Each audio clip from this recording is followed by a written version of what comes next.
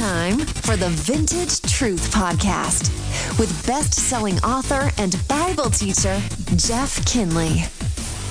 Hey, welcome to the Vintage Truth Podcast, coming to you from the Ozark Mountains here, where it is a misty, foggy afternoon where the temperature has dropped about 20 degrees in the past hour, so it's getting into sub-zero temperature here before long. But hey, listen, we're talking about in the Vintage Truth Podcast a little series on belief. What does it mean to believe?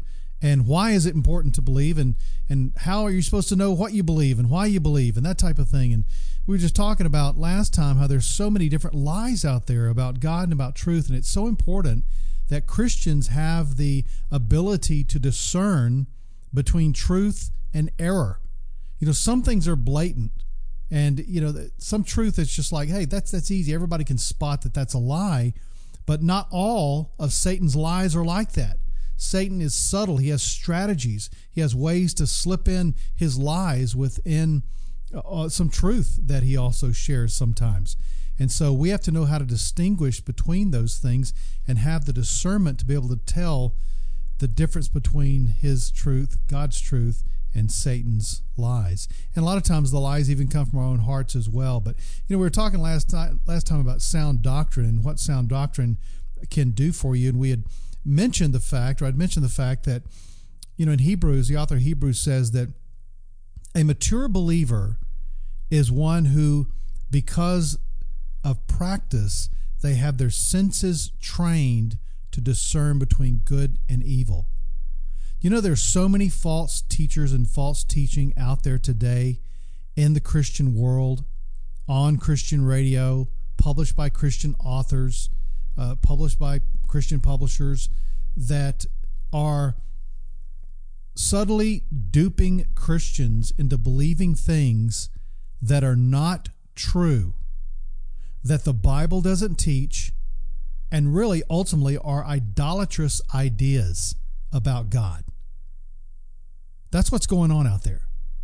And that's why you as a believer are responsible to grow up in your understanding about God and the Bible so that you can tell the difference between a nice thought and something that the Bible says. You know, for years, people used to think that the phrase, God helps those who help themselves, was from the Bible, when it was actually from, I don't know, Abraham Lincoln or Mark Twain or somebody like that.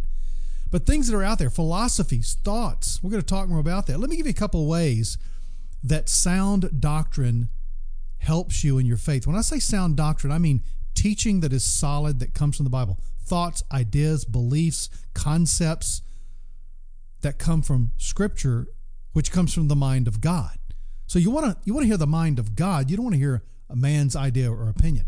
But here are just a couple of things, a couple of the biggies that sound doctrine does for you. Number one, it helps to nourish you in your faith. To nourish you in your faith. You know, your faith is like a living thing. And when you're nourishing your faith, that means you're growing your faith. You know, when Paul wrote to Timothy in 1 Timothy 4:6, he said this.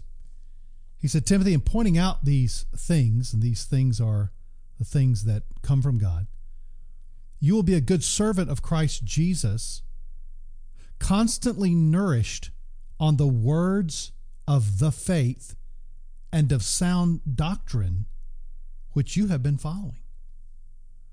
So it's important that we allow sound doctrine, sound teaching to nourish our faith, that feeds our faith. If we don't feed our faith dies. If we don't feed our Christian life and nourish our Christian life and nurture it, then eventually we die. Just like your own body. If you don't feed your body, you're going to die.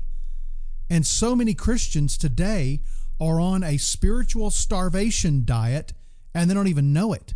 Well, they wonder why they can't handle life, or why they're so depressed, or why they can't get along with anybody, or why they're always frustrated, why they can't deal with their anger or some other problem or sin. It's because you're not nourishing your faith on the words of sound doctrine. So sound doctrine nourishes you in the faith. Secondly, sound doctrine keeps you true to God.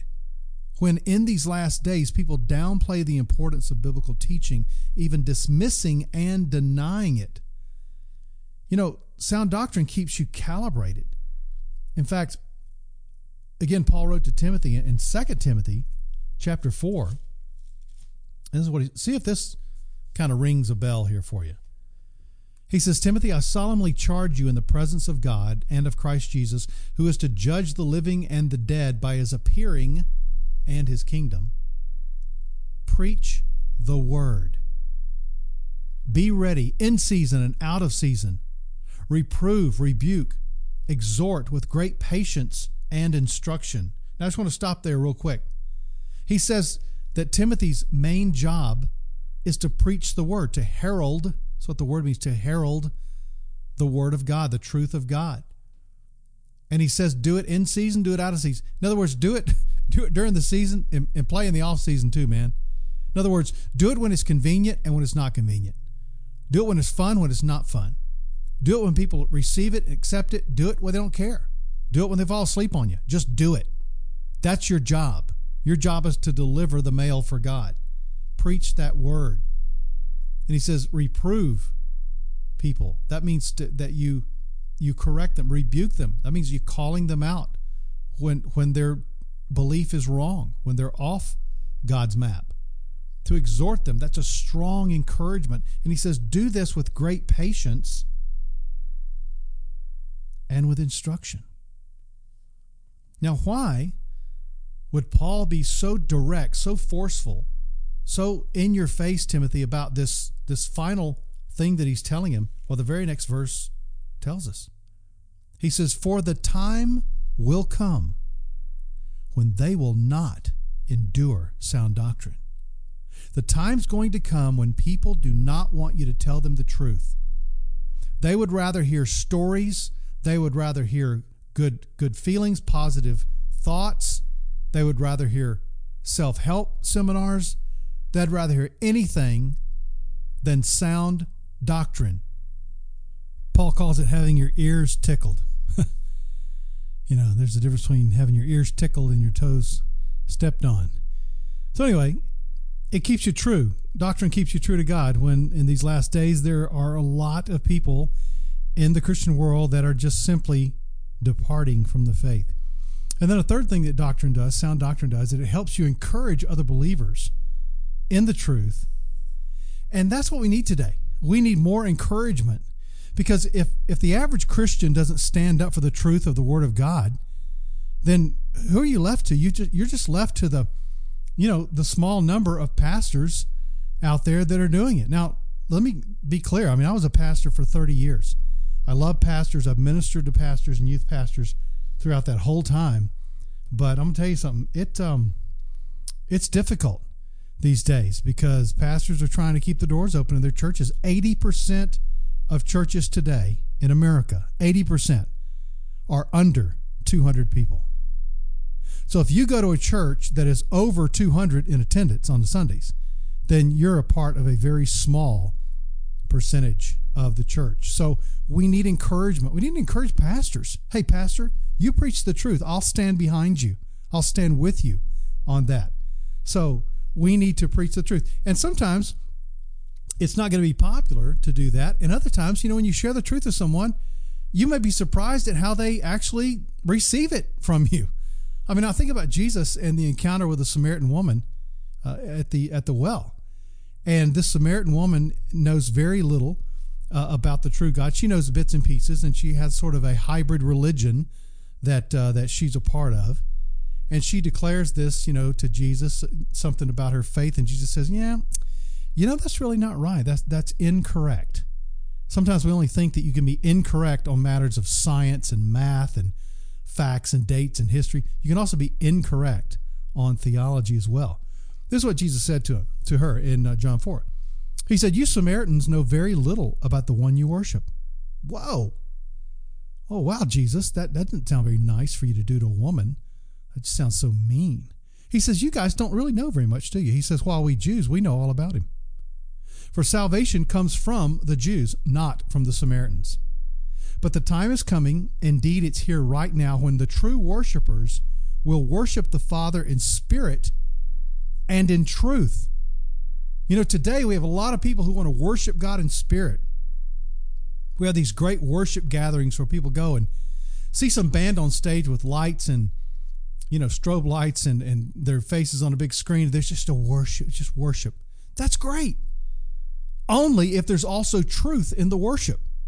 If there's truth in the worship, man, your worship is catapulted to the heavens. It's catapulted to a whole nother level. But if there's no truth in your worship, if you're just singing songs that make you feel good, then you're making up the faith as you go along. It's just a faith of convenience. You might as well just go eat something good. That'll make you feel good too. Or watch a funny program.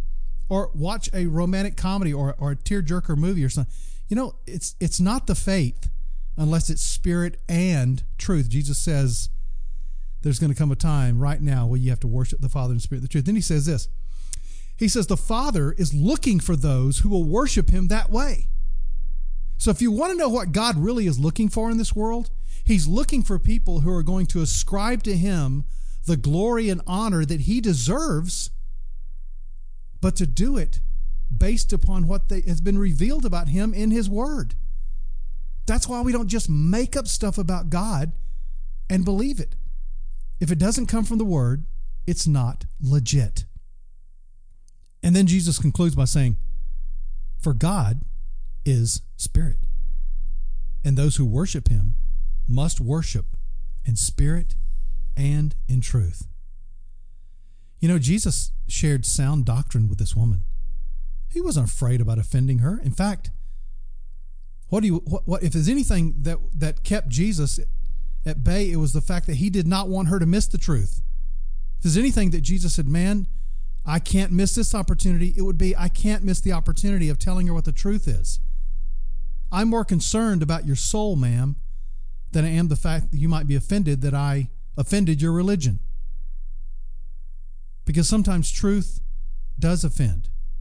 Not in a rude way. Jesus wasn't rude with this woman, but he simply shared the real truth with her because he knows that's not what love is.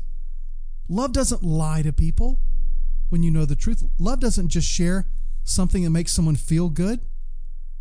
So God wants us to worship him in spirit and in truth. And by the way, that's the reason why God wrote scripture the way he did, was to reach our minds. See, God never touches the heart first. He always touches the mind. You know why?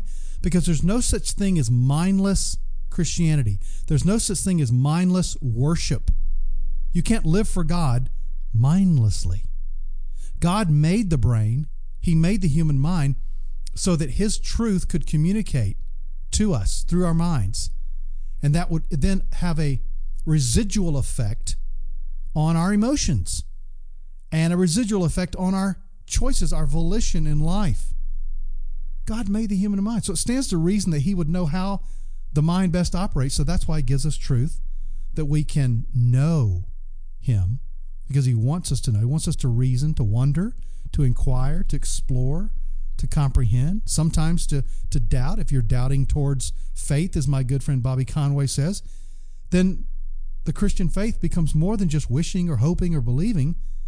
It involves a level of intellectual confidence in the truth that God has revealed. And that's what we find in the Bible. So belief based upon knowledge about God and his revealed truth is actually what enables us to worship and to enter into that worship. And that's what Jesus calls a true worshiper. The people that are really worshiping God are not necessarily the people that have their hands lifted up and their heads thrown back and their eyes closed. They might be worshiping. I don't know. But the people who really can worship God better than anybody else are the people who know more about God. Because the more you know about God, the more you understand you don't know about God. The more you know about God, the more you know how great and awesome he is. And that catapults your worship to another experience altogether. It's important for us to worship God. Now, let me give you another thought before we leave here. Paul says in 2 Corinthians 10, he says this, though we walk in the flesh, we do not war or fight this battle according to the flesh. For the weapons of our warfare are not of the flesh, but they're divinely powerful for the destruction of fortresses.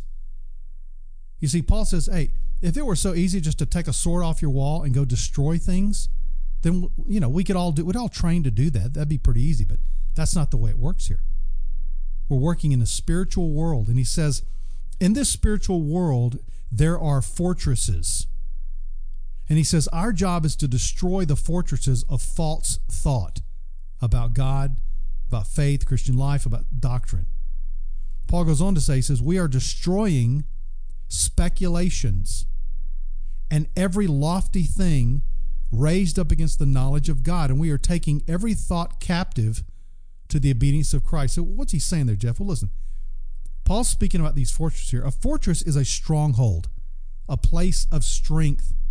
And Paul identifies some of these, if you imagine just like a tower or a fortress, like an English medieval castle. Okay, it's that, only it's in the thought world, in the spiritual world. And Paul calls them speculations here. In other words, that's a human word, a human term or demonically inspired term, meaning any thought, any idea, any belief, any theory, any opinion, any philosophy, any doctrine, anything that contrasts or goes contrary to the true knowledge of God is found in Scripture. Those are the fortresses that we are tearing down. And these fortresses are everywhere in the church today. They're all throughout Christians' minds. Satan has built these little castles in Christians' minds all over the country, all over the world. We're believing false things about God.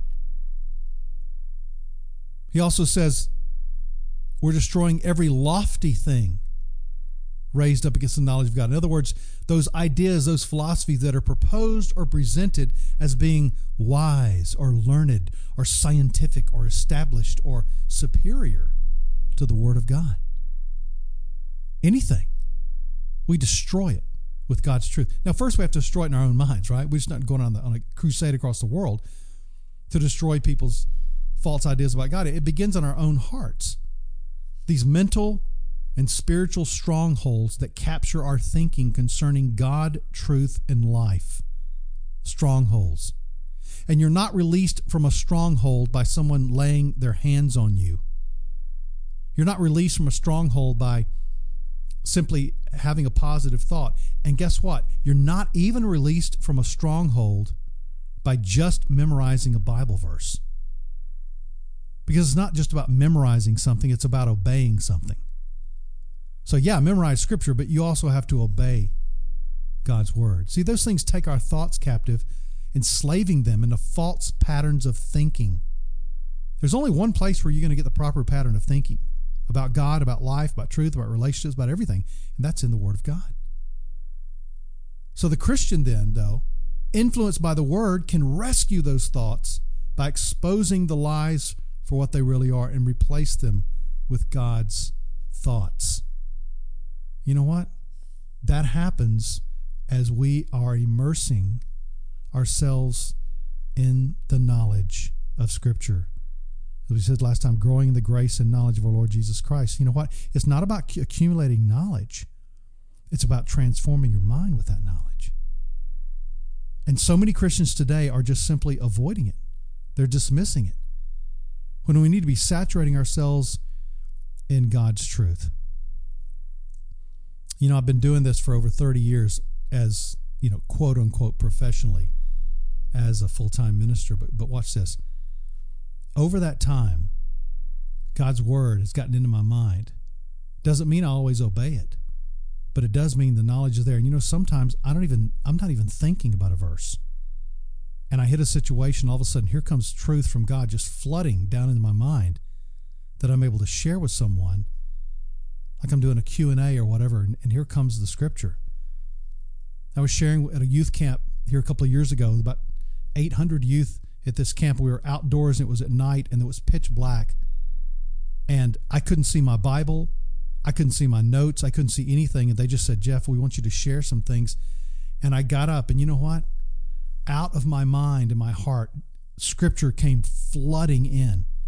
And I found myself just quoting verse after verse after verse after verse with those kids.